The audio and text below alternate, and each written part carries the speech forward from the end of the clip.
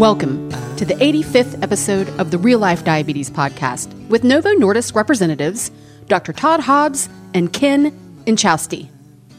If you're new to the show, welcome, and thanks for stopping by. My name is Amber Kluwer, and I'm the co-founder of the Diabetes Daily Grind and host of this, the Real Life Diabetes Podcast. I enjoy sharing my story and those of other people living their best life with this disease. After a recent announcement from Novo Nordisk, I cleared my schedule to record this podcast because I want to be sure all of my Diapeeps have the resources they need to stay safe and healthy. Dr. Hobbs, Chief Medical Officer for North America, and Ken, Senior Director of Corporate Communications, were kind enough to join the show. Before we get started, I have a few quick announcements. Number one, I chose to not feature a sponsor for this episode for various reasons and want to thank all past advertisers. If you're interested in getting involved, please contact the DDG's newest team member, Cynthia Selt, Director of Partnerships and Development. She is a past podcast guest, fellow T1D, and is helping me keep my act together so I can put out more content. She's got a pretty big job there. She can be reached anytime at Cynthia@diabetesdailygrind.com, so hit her up. Let's fill her inbox. Number two, there's nothing like sitting across from my podcast guest in person, but Zoom video will have to do for now. Head on over to the DDG YouTube channel to watch me interview my guests and be sure to subscribe. Number three, please click on the Amazon banner on the DDG website before ordering. It doesn't cost you a thing and throws a little change my way. Number four, I am putting out a Facebook and Instagram live feed each week sharing upcoming guests and exciting announcements. Your feedback is always welcome, so be sure to chime in if you have a question, thought, or idea.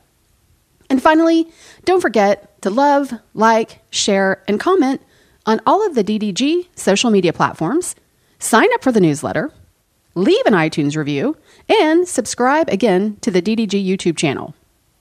All right, enough rambling, guys. Let's get started.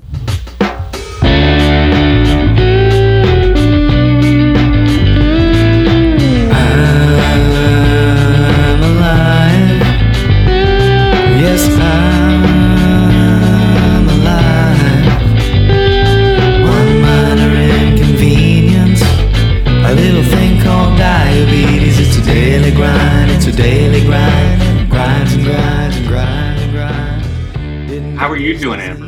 I'm doing okay.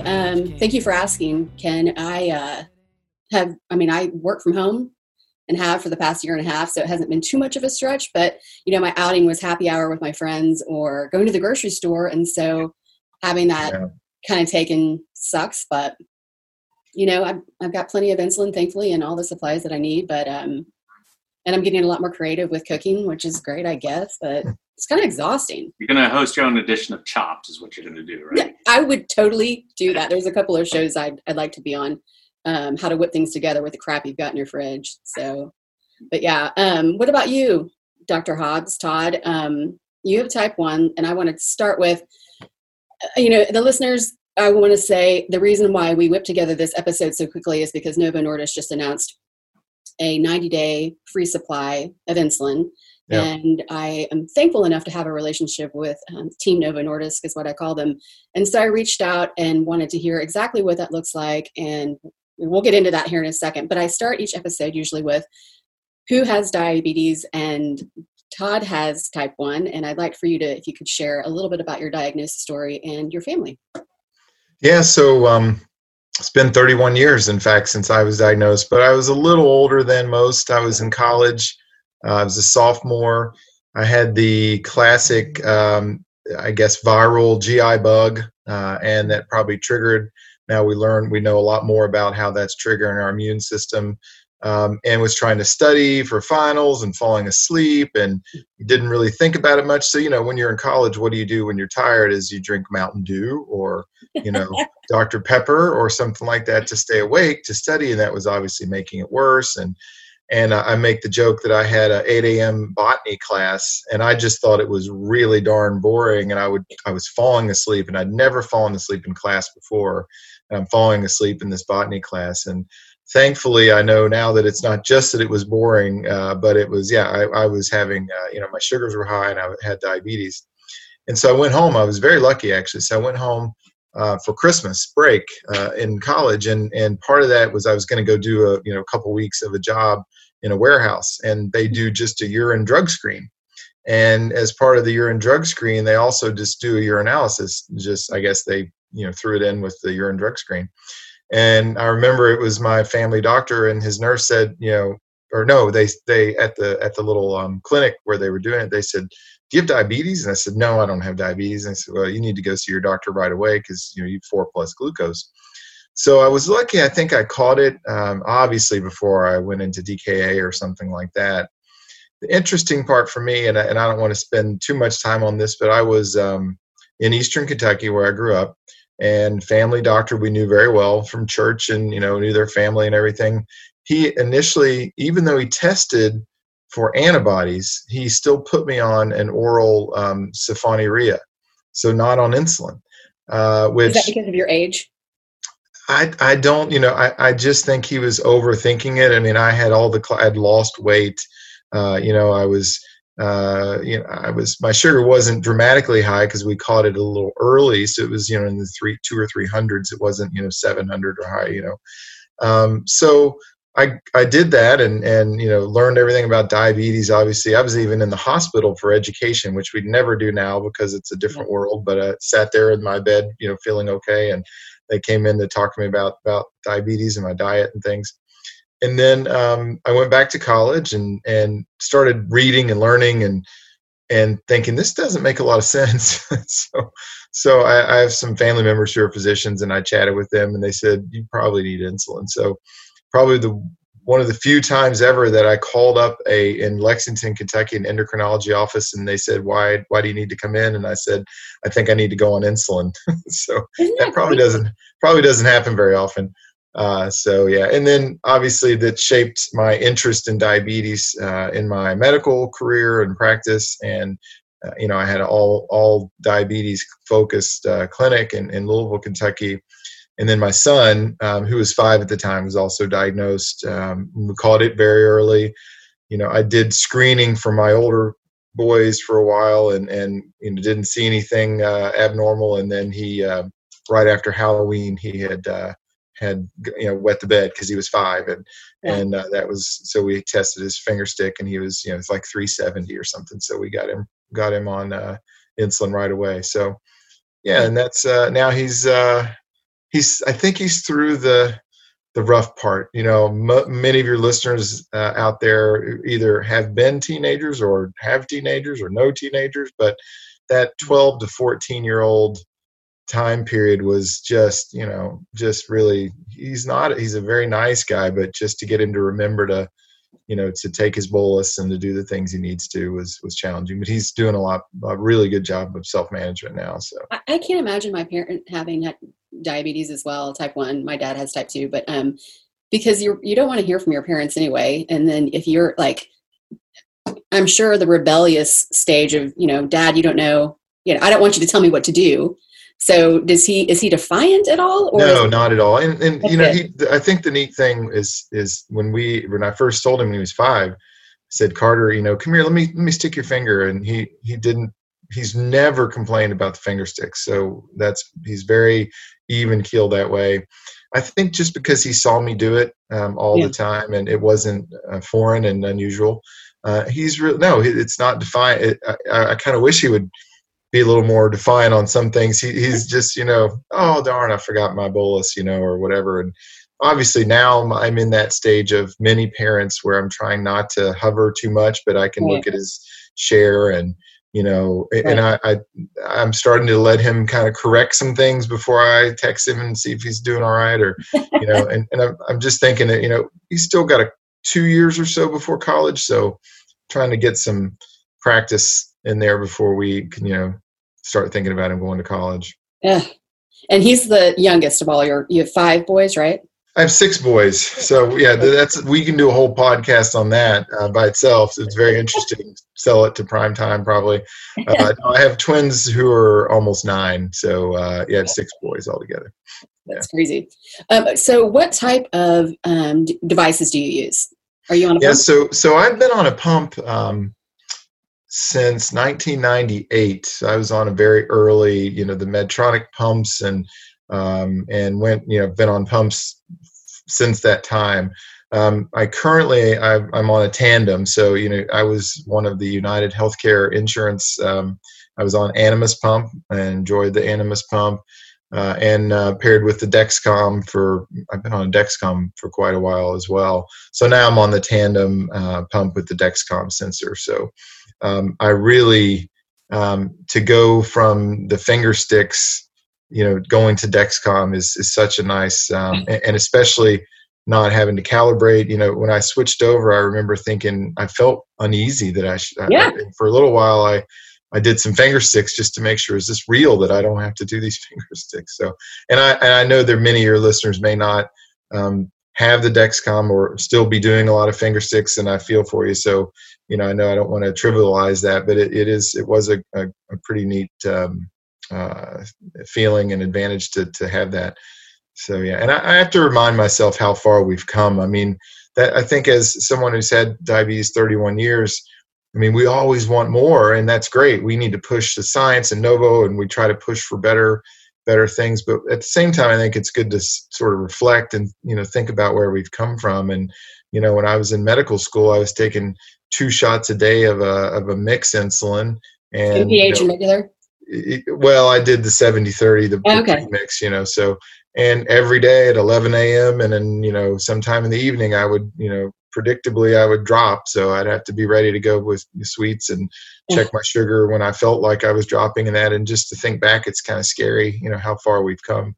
Oh, it's crazy. And I think that in addition to insulin therapy evolving, the race for technology is incredible.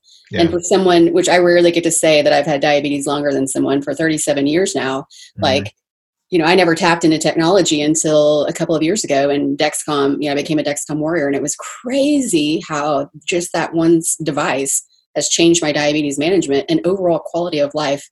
It's insane. And I hope to see affordable, everybody should have access to I think the change I've seen in the past 2 years in particular is the willingness and readiness of the different companies to communicate with each other's devices.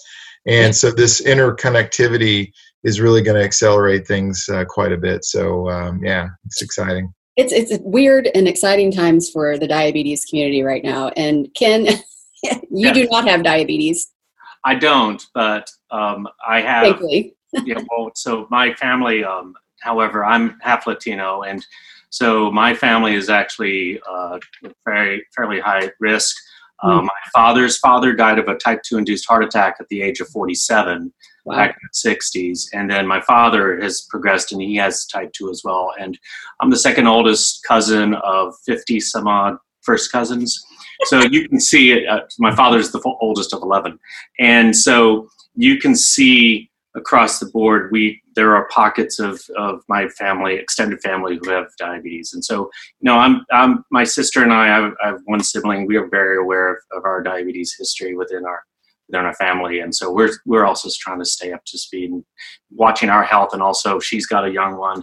I've got 3 kids, older kids. So, they continually are on me about my health, and I'm continually on them about their health as well. So I think across the board, look, I've been in the diabetes community working at the ADA back in the 90s and at Novo Nordisk since 2010. I've seen it, and same as you, that I remember the progression of sort of this sort of golden age of new pills that came about for the type 2s in the mid 90s. And then we've seen the progression of technology within insulin. And it is really interesting where we've come, but ultimately, when I came back into diabetes in 2010, I called a buddy of mine who I worked with at the ADA, who actually works at Novo Nordisk too. And I said, hey, what's changed has anything gotten better? And he said, Ken, when you and I worked at ADA, honestly, the seriousness of diabetes within the broader society and the lack of seriousness that society takes diabetes hasn't changed, and from a policy perspective, things hadn't changed that much relative to reimbursement and how people were able to get new treatments or even to get preventative care, covered. So, there's a lot of stuff that's happening, and the technology is great. We just hopefully we can see, certain policies just move things along faster. Well, and that's part of the question. So we'll dive into some of the things that I want to touch on. So let's just jump into the 90-day free supply. Like, what does that look like? And yeah, absolutely. So I just want to also actually take another step back. So let's remember that on January 2nd of this year, we announced actually 3 new options in addition to what we had already had. So we created a program called My $99 Insulin, basically if you go to, well, I'll tell you how to get it in a second. For $99 through a cash program, you could either get 3 vials or 2 packs of pens of any of the Novo Nordisk insulins we sell within the United States. We also offer what we call an unbranded biologic. At the time, we called it an authorized generic, and that is that we offer a generic version, a biologic version of Novolog and Novolog Mix. And those are presently 50% off the current list price. And then the third option, because we know there are times where people are sort of in this sort of a crisis moment when they are either looking to try to switch insurance or they've lost their insurance or something's happened and they need insulin now. So we have an immediate supply option. And all those offerings are available on novocare.com. What we announced a couple weeks ago was, in light of COVID, we've had a patient assistance program since 2003 that if you're eligible and you get in, you can get free medicine for a year. And what we've done now is basically saying, look, recognize today, just today, the day that we're doing this broadcast, 30 million Americans are now filing for unemployment, which in and of itself is crazy. But recognizing the economics of the situation, if you're going to lose your health insurance or your health insurance is going to change, your benefits are going to change, you're going to wind up on COBRA, which basically for everybody out there, if COBRA is an extender of health benefits. So basically that means that an employer, if you're losing coverage or if you're losing job status, but your extended benefits, COBRA status just basically means you're paying the premiums out of pocket, which is unaffordable for anybody. Anybody. So if you're going to run into that economic situation, come to novocare.com, apply into the patient assistance program, and then we'll offer through, once we look through your information, we'll provide 90 days free insulin. If you're running into a situation where you can't attest or you can't provide documentation around job loss or that the loss of benefits are there and you're still in a crisis, guess what? You're going to get an immediate supply of insulin while you're looking for that paperwork. And then what we're asking is that if you're in the midst of those 90 days, we want to make sure that the health care that you want to get, you're still going to get. So we're hoping that people will apply for Medicaid because that's the lowest low cost option for people out there. And if you haven't gotten Medicaid or if you've been rejected by Medicaid, we'll cover you for the rest of the year. So that's good to know. I'd not heard that. Yeah. So we have not only just been looking, I think that's an important point because some of the commentary I've seen online has been, oh, it's 90 days. That's not enough.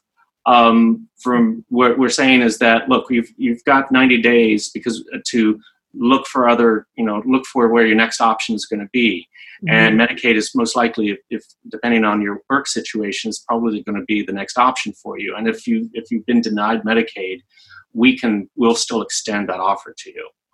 So that's what we've done for launch, and we announced that on April 14th. And again, that's one option. We have multiple options, like I mentioned, and what we launched on January 2nd. And I think it's unfortunate, and like I wear a number of different hats when it comes to advocacy. You have a lot of people that are shaking their fists, like, why didn't we do this? Why weren't these things in place 2 years ago and all these things? And, my thoughts on that is better late than never.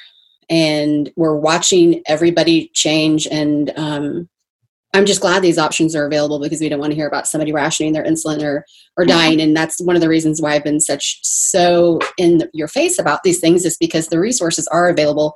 I've been in my 37 years in situations where I didn't have medical coverage and insurance and things like that. And so I used every single discount card. I fought with the pharmacy.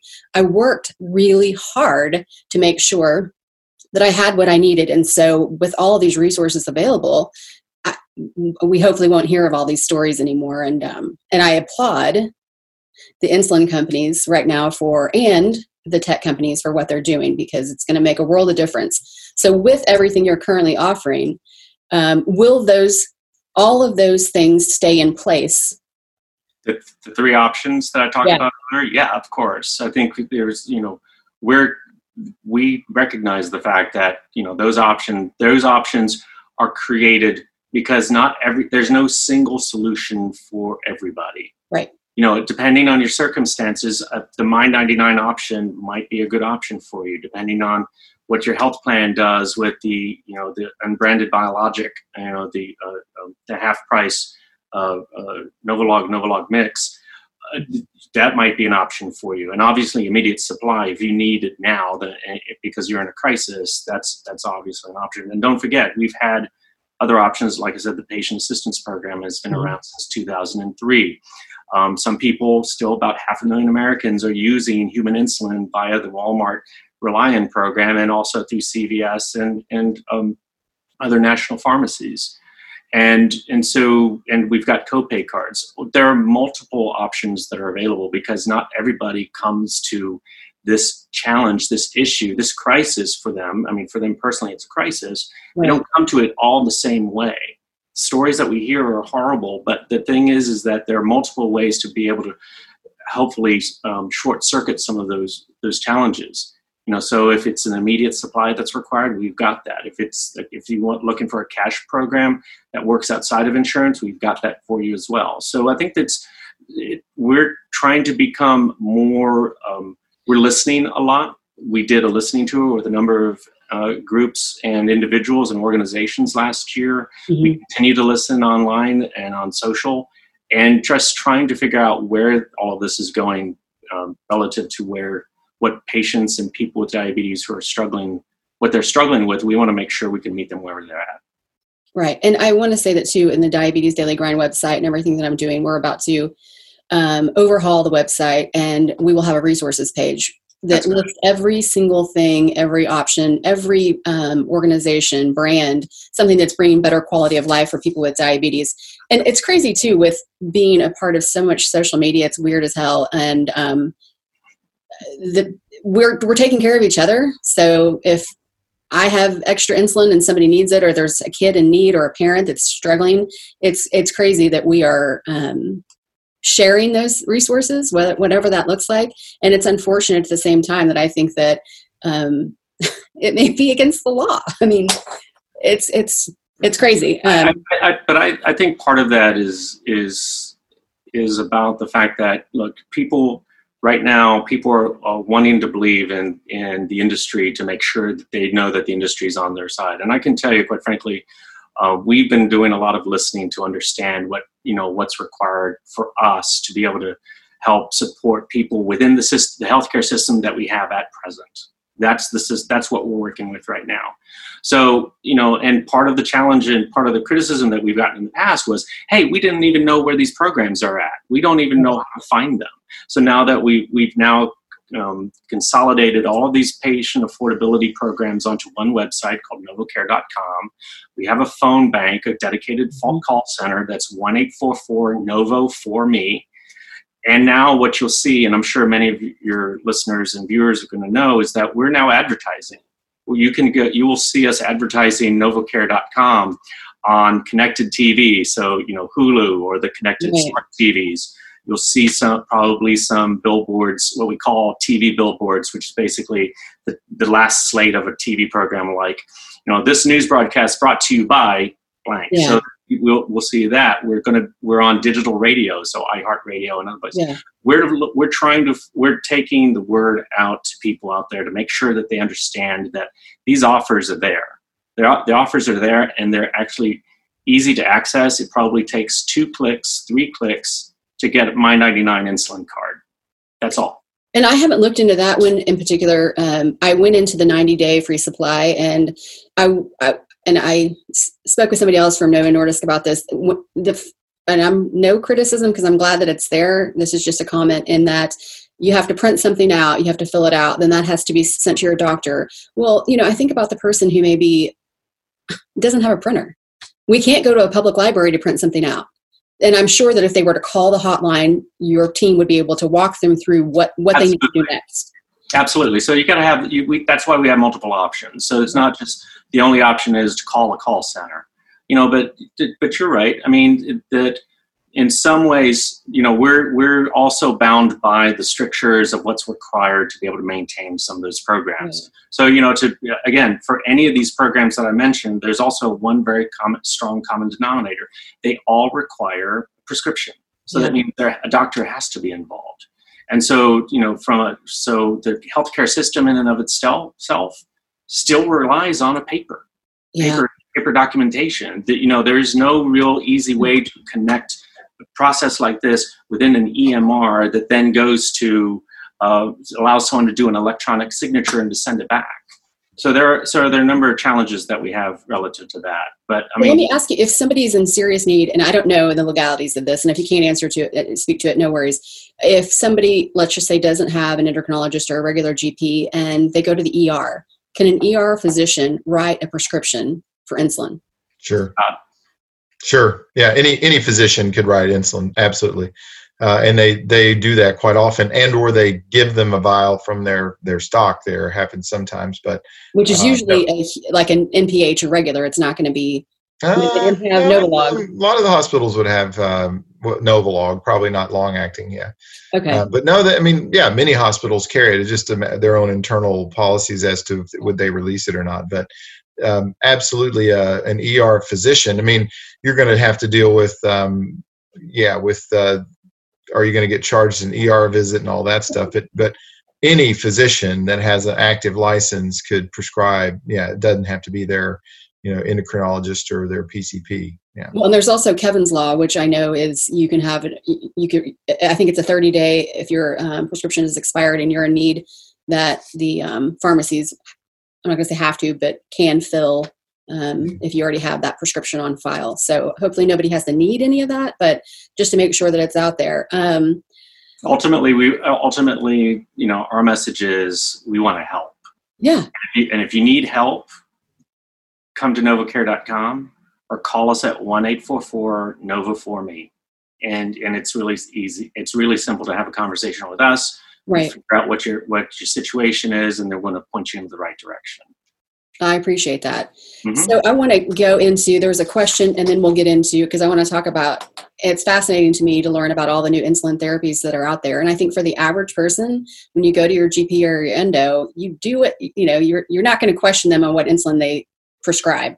At least I haven't until I started Tresiba. But so we'll talk about what's out there for people so that you can do your own research and figure out what you want to maybe try. And then this is a question that I got on Twitter. Why are insulin therapies treated like benefit required shifts between insurance providers in the USA? There is a difference in efficacy. I hope I say that correctly. Why are T1D patients forced to change insulin based on insurance contracts?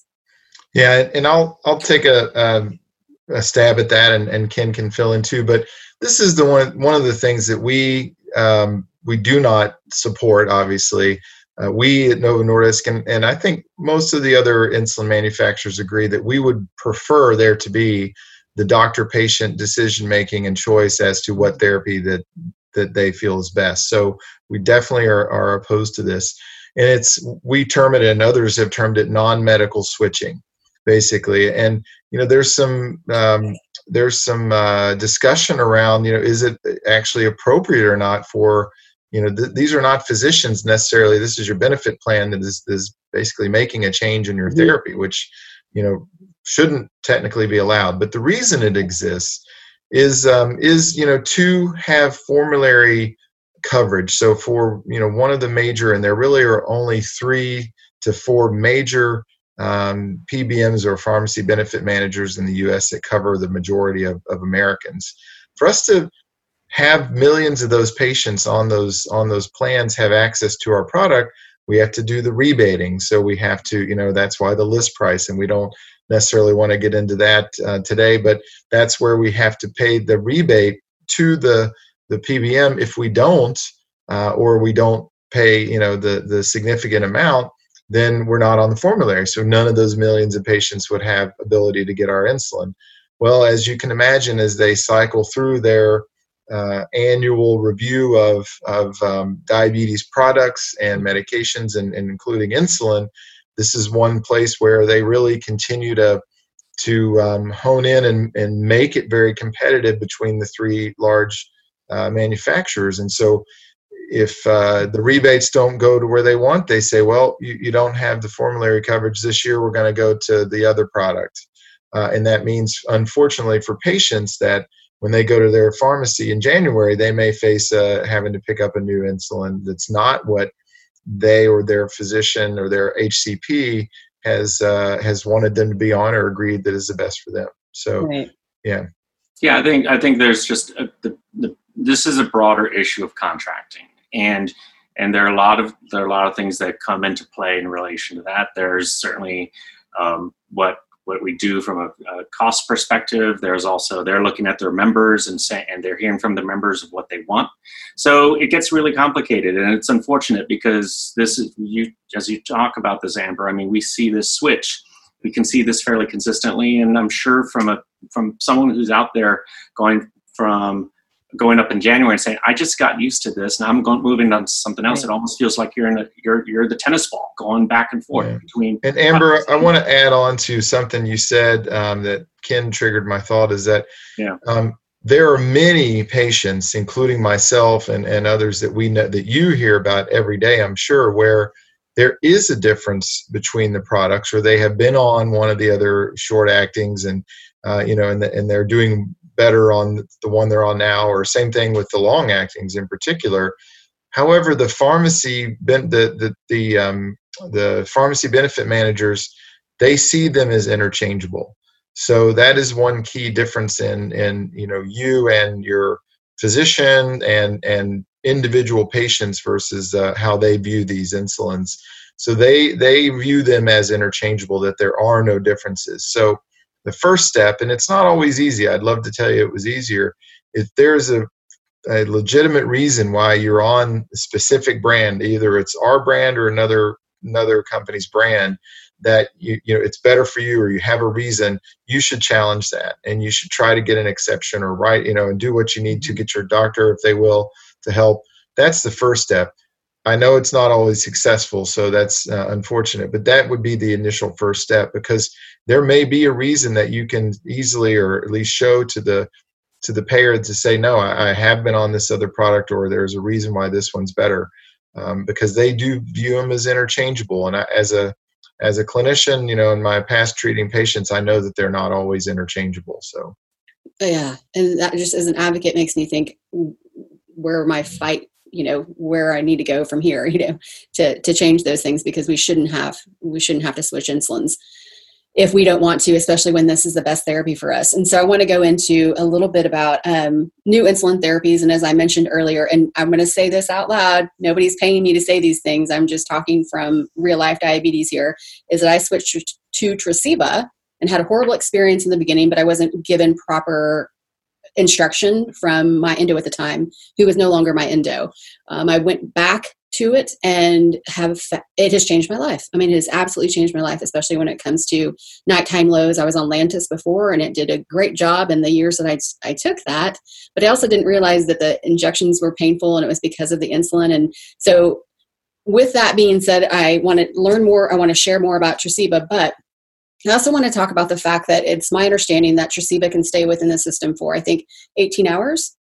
No, quite longer. Quite longer. Okay. Yeah, so I don't understand insulin stacking and all of that, and maybe you can speak to that. But my question is, I give the same Tresiba shot every single day at the same time because I'm so structured. Yeah. Why don't I just take it every 2 days? You know what I mean? Or Yeah.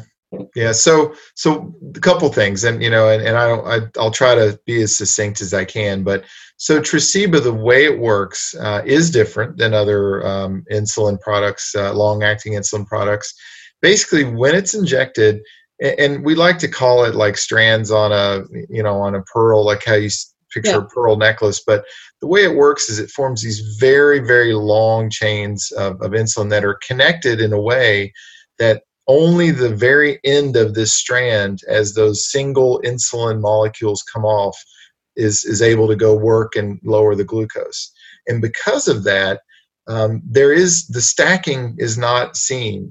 Stacking is really the phenomenon you see with short acting, where you take a bolus and your sugar's not coming down like you want it to, and you take another one, within a shorter range, then you can see that stacking. But because of the way this works, you really see that it can only work in a very slow and sort of methodical fashion once it's in your body, especially once you've taken more than 2 or 3 doses, 2 or 3 days worth. Right. Because then you get into what we call steady state.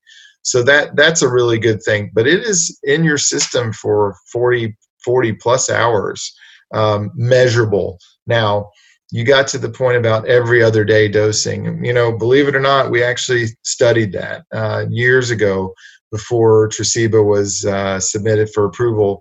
And while it may be okay in some type 2 patients, we know type 1 patients, it just doesn't hang around long enough to that second day to keep your glucose under control. So the beauty of it is it does have the ability, and it's in the label, that if you decide tonight that you don't want to take it at the regular time and you forget, let's say for whatever reason, and you wake up in the morning and take it within that window, you shouldn't notice any difference whatsoever. So, we want to encourage patients to try to remember to always take it at the same time, because it's just so you don't forget. But if you do miss by a couple hours or even half a day, it's okay. And that's the beauty of this long-acting mechanism. I have to share one little weird tip. So I get up at 6:32 every morning to give my Tresiba shot. It's like clockwork. I get up, I shoot up, and then I go back to bed. I like to sleep. Okay. But the funny thing is I was like, what if I forget, or what if I give it twice? So I leave the pen needle on my windowsill so that when I actually am up and, get some caffeine in my body or whatever, I see that and I'm like, oh, I gave my shot. Yeah. There you go. It's ridiculous. It's kind of like sleepwalking. I think every type 1 patient probably could give you some sort of little thing they do that's, unique to them. And that's, it's kind of ridiculous. But okay, so I want to go, because I have been talking, and I just interviewed a gentleman who was a part of an insulin therapy trial. It was very intense. I've been a part of one myself. How do you guys participate or fund? And I'm saying this is, do our insulin dollars, what we pay for, does that go into new trials? Yeah, so certainly our revenue and that's how we fund our research, our R&D budget, and we actually are ramping up, and I'm not sure that this has been formally announced yet, but it will soon, and we're going to only increase that amount, that percentage of our revenue that we invest in R&D. So we are continuing to invest in, type 2 is obviously the majority of the patients out there, but there still is significant investment in type 1. We have, long-acting weekly insulin products. We've got glucose-sensitive insulin products way further on in the pipeline back. We've got stem cell therapy for type 1 that's moving pretty darn fast. But we do fund our R&D through our revenue. So absolutely, and not necessarily. In your email to us, you mentioned the foundation, and they don't directly fund our diabetes research. It comes from the Novo Nordisk revenue. Yeah. And for those of you who don't know what R&D is, that's research and development. Yeah, sorry. Okay, yeah. No worries. Took me a while to learn all these terms. What else do we have? Tell me about, and I am thankful to work with so many hospitals, and I'll announce all that later, but in the next episode or whatever. But I am trying to make sure that physicians, endos, everybody knows what's going on in the diabetes world, whether that's all the technology advancements, because let's be honest, they can't keep up. There's so much going on. And with so many people being diagnosed with type 1 or type 2 in the GP, they're not going to have all the knowledge and what insulins are out there. So can you share a little bit about what insulin therapies Novo currently offers, and maybe what your trials and what's going on right now? Yeah, so that's a lot in one. You got 3 minutes. Go. No, so from short acting perspective, we obviously have Novolog, which has been around for quite some time, since the 1990s. And we have Fiasp, which has been around now for 2 years, which does offer more control for the postprandial, the post-meal glucose. So those are our two short-acting non-human insulins, and we still make, as Ken alluded to, regular human insulin that's available, through Walmart and CVS and other places, that has the short or the longer profile than the Novolog and Fiasp. And then from the long-acting perspective, we have Levemir, which has been around now for, 10 years or more, 12 years, I think. You didn't tell me you needed these numbers. I would have looked up exactly the dates. And then, as you mentioned, Tresiba, which is our once daily basal insulin, in addition to the MPH human insulin that would go along with our regular human insulin. So we have, just for completeness, we have the mixture. So we have the human 70-30 mixture of the MPH-NR, and we have the analog, 70-30 that has Novolog in there as the rapid, as a mixture. So, and then lastly we have Zoltify, which is not all insulin. It's Tresiba along with Victoza, or liraglutide. So Zoltify is for type 2 patients. So it's a once daily injection that has both of those products in there. And I don't know that you can. And I don't know that you can speak to this, and it's okay if you can't. The number of people with type 2 obviously exceeds those of us with type 1, but we're seeing now more insulin therapy being prescribed for type 2. And I'm sure that will continue because it's, in my mind, better quality of life. And I'm sorry that people have to start giving injections. But do you know, how the percentage of how quickly that's increasing for? Yeah, so it's an interesting question, Amber. And what I'll say is that I can't give you exact numbers, and it depends on the type of insulin. So, yes, we are seeing more type 2 patients need insulin, but some of that is due to the fact that type 2 is growing so rapidly. So obviously more patients in general that have type 2, and they're not necessarily going to bolus insulin as fast as they were in the past. So some of the newer type 2 therapies, like Ozempic that we manufacture, and Rybelsus, the GLP-1 agents, SGLT2 therapies, those therapies are doing a pretty good job with controlling the meal glucose rise. And so what we're seeing is that many type 2 patients are not progressing to need meal insulin as fast as they used to. With that said, yes, many of them are, we get numbers between 30 and 40% of type 2 patients are on some sort of insulin, if not a little higher. So there is a big need for that. So what I thought you were going to say, and I don't know if you've covered this on another podcast, is that we talk about the explosion of type 2 diabetes, right? And that gets the headlines. Type 1 diabetes is also increasing at the same, nearly identical rate.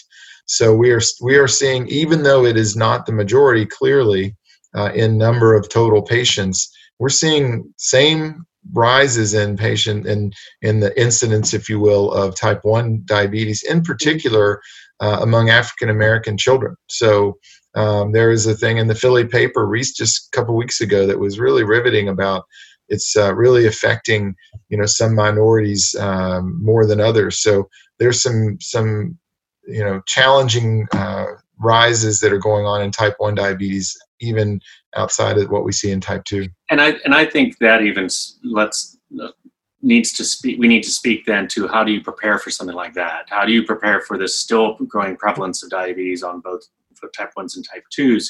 And so you were asking earlier, Amber, does the money for insulin, sales of insulin, do they go towards R&D? And absolutely they do, but they also go to manufacturing. And so what we've done over the last couple of years is we've made a $2 billion investment down in North Carolina. So right now we manufacture, we finish diabetes insulin pens and other medicines in North Carolina. Well, across the street from that manufacturing plant is going to be a new manufacturing plant that will only produce active pharmaceutical ingredient. That's the sort of the foundation of the medicine that we sell. And so that's going to be coming online next year. Again, it's a $2 billion investment. And at that plant, we're going to be basically making semaglutide, GLP-1, but that it could also potentially be converted over for insulin if we need to. And so we're looking at ways of not only making sure that we've got the right pipeline available to meet the needs of people within the U.S., but also that we can get to manufacturing scale, because we just know that, unfortunately, this thing we call diabetes is not going to go away, and it's getting worse. But I think it's... Amber, just to fill you in a little more, it's quite interesting. So, and also take a moment just to reassure everybody about their insulin supply as well, because I know that's on everybody's minds right now. But so insulin is the insulin that you're taking, if it's a Novo Nordisk insulin in the U.S., is manufactured in Denmark. And in the plant there, it's manufactured, believe it or not, it's in crystal form. So it's in a powder.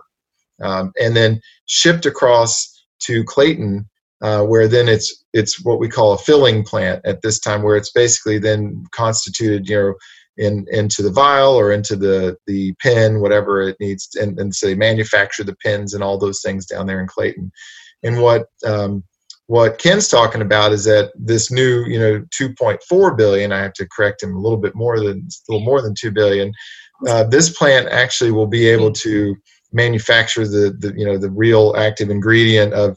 Currently, it's planned, Rybelsus, our oral GLP-1, but also could be insulin there as well. So, and then from the supply chain perspective, early in this, when we realized that, this COVID-19 was going to be a lot more than we thought, we did everything we could to make sure that our supply chain was in strong condition, and shipped over everything we had from Denmark, and in case that the airlines would stop, or then we had 2 to 3 months supply easily right off the bat.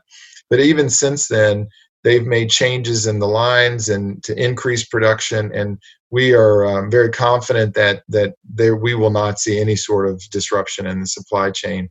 The only little hiccup sometimes occurs when we have a few warehouses around the U.S. that that are really full of insulin right now that get to our forward facilities, and then as the individual pharmacies or the regional pharmacies request their whatever they need for their stock, there might be a day or two delay, just because we've seen a lot of patients that have taken advantage of some of the 90-day supply and some of the early refill relaxation of those regulations. So we were able to, make sure we had the insulin, but at their local chain pharmacy, it might have taken a day or two to get that in stock. But rest assured, there's no supply chain issue with your insulin. When you said that things are shipped from Denmark, the first thing I thought of was, A, that's got to be crazy expensive. B, what does insurance look like when you're shipping insulin crystals? Well, so, we've done some miraculous, or not we, but there's a team of individuals who that's their, big responsibilities to make sure. And so just from a practicality, we've always flown on SAS, the flights over with the insulin, and they shut down and weren't coming to the U.S. So we had to go other routes, and it was more expensive, but what are you going to do? We have to get it here for patients. So, and things, and as things start returning from a travel perspective, it'll hopefully return to normal from that response. But we've got plenty of insulin stocked, and your patients should not worry about us not having it there. And I want to end with, I would love to travel, and I can't wait to the day that I can get my Subaru and drive as far as I possibly can, with gas being $1.35. But the last thing I want to say is, people, I would say the general public doesn't necessarily understand how long it takes from going from a trial into being available to purchase to the public. Again, I've been a part of an insulin trial that was horrible, but it's worked so well for other people. So can you talk about the time frame there and how long it takes to get through the FDA, and in hopes that maybe we will be able to expedite those processes moving forward as we need insulin therapies? Yeah, and I'll try to, again, be as concise as I can. So, from early research to the drug cabinet, when it's approved, it could take up to 14 or 15 years. And we're doing things to minimize that time. And, do some early research quicker. But let's say once you get into a trial, maybe like you were in, that was what we call a phase 3 trial. Those are the ones that are required by FDA for approval. It looks at how well the insulin works. It looks at safety. They're very obviously very concerned about safety, dosing, all of those things. They have certain in diabetes and other diseases and drugs are different, but in diabetes, for insulin, they have certain requirements of length of time that we have to observe patients on the product, minimum 6 months, and then there's a few that go a year. So by the time you conduct that trial, get it up and running and get the patients involved and enrolled and have the trial and wind it down, it usually takes easily 2 to 3 years to do the phase 3 part. Right. And then you get all the data together and you get it in the right format for the FDA, which is not easy because they want to have the ability to go in and look at specific records. If they have a question about your labs or whatever, that takes usually 4 to 6 months. And we've really started to figure out how to shorten that ourselves and do it faster. Then once we send it to the FDA, it is 1 year. So 10 months that they review, and then the other 2 months are kind of just making sure all the documents are in order. So, from the time you're in a trial to when you might see that product approved could be 2 to 3 years later. So it's a long process. There's a lot of meetings involved in there with the FDA and discussions and that go about. I've oversimplified it, but that's it in a nutshell. And I will say, FDA is they're people just like you and me, and they're swamped and they're dealing with COVID challenges and all that. So all these life things that happen and can potentially slow down or prolong the regular process. But they do a pretty good job of staying on target with their reviews and making sure they get back to you within the time. So it's and we're always looking for ways that we can shorten that, because for if it's a new therapy that offers a real breakthrough or an advantage that patients need, we want to get it out there as soon as we can. Okay, and if you can't say anything to this, I will understand and respect that. And I'll end with this for real. Do you think that there's, in your lifetime, Todd, there'll be a cure? So, for type 1, yes. Type 2 is going to be a lot more challenging because there's a lot more involved with genetics. And the reason I can confidently say that for type 1, it depends on what you define as a cure. But I clearly think that what we're learning about, stem cells are going to be here. That's going to work. I think we've shown that it works. The problem there is you still have to worry about the own body's immune system, immune rejection. And so the cure would be when we figure that second piece out. How do we figure how to trick the immune system into thinking that this stem cell transplant you got is your own and not some foreign stem cell? And I'll say that the immunologists and that are working on these challenges are really making some pretty amazing advances. So I do. Is it 2 years from now, 5 years? No, probably not. But I do think that we'll see that. And in the meantime, for me, the fully closed loop system, which we have pretty good automated systems now, but the fully closed loop system. And then, I'll tell you, I'm very excited about, and it's early, and who knows when we start moving ahead in our clinical trials, but we do have a glucose sensitive insulin, which if you think about it, if you could take a shot of insulin that would lower your glucose enough to keep it normal, but stop working when it got to the point, it was normal and didn't go any lower, that would be life-changing. And for me, it would be life-changing.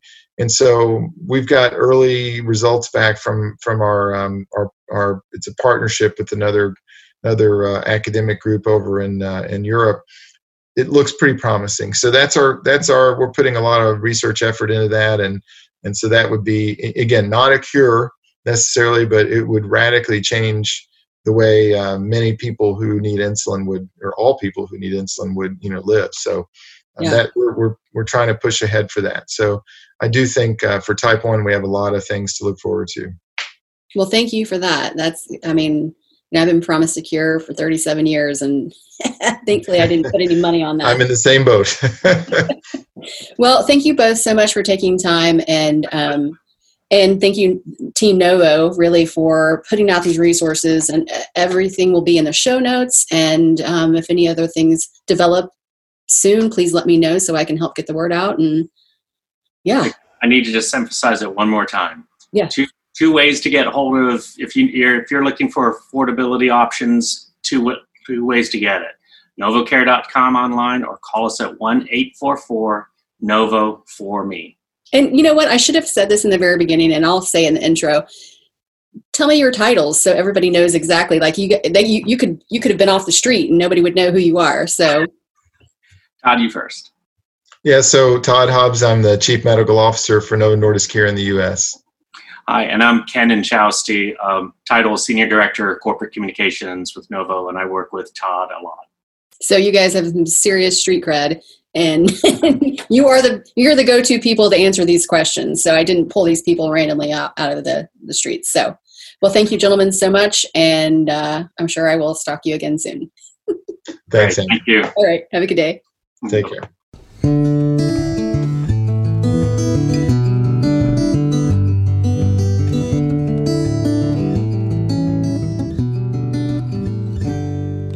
I really didn't know there were actually that many resources available, and I want to be sure that you know that all of this will be included in the show notes. And thank you, Dr. Hobbs and Ken, for taking time to provide these resources. Before I wrap up, I have a few last-minute things I'd like to share. Number one, I want to thank the medical community for doing everything they can to help us stay safe. Grocery delivery services for allowing us to stay home. Local restaurants for delivering good food to my door. And fellow advocacy groups for providing valuable resources during this dark time. Thank you from the bottom of my T1D heart. Number two, the mini podcast series featuring brands, services, and organizations I believe mirror my mission can be found on the website and all podcast platforms. If you'd like to learn more, please shoot an email to penelope@diabetesdailygrind.com. And finally, please continue to leave iTunes reviews and love, like, and share all things social media. If you want to contact me directly, I can always be reached at amber@diabetesdailygrind.com, and getting a message from you makes my heart happy and keeps the episodes coming. I think that's a wrap. Stay safe, everyone. Cheers to the highs and lows.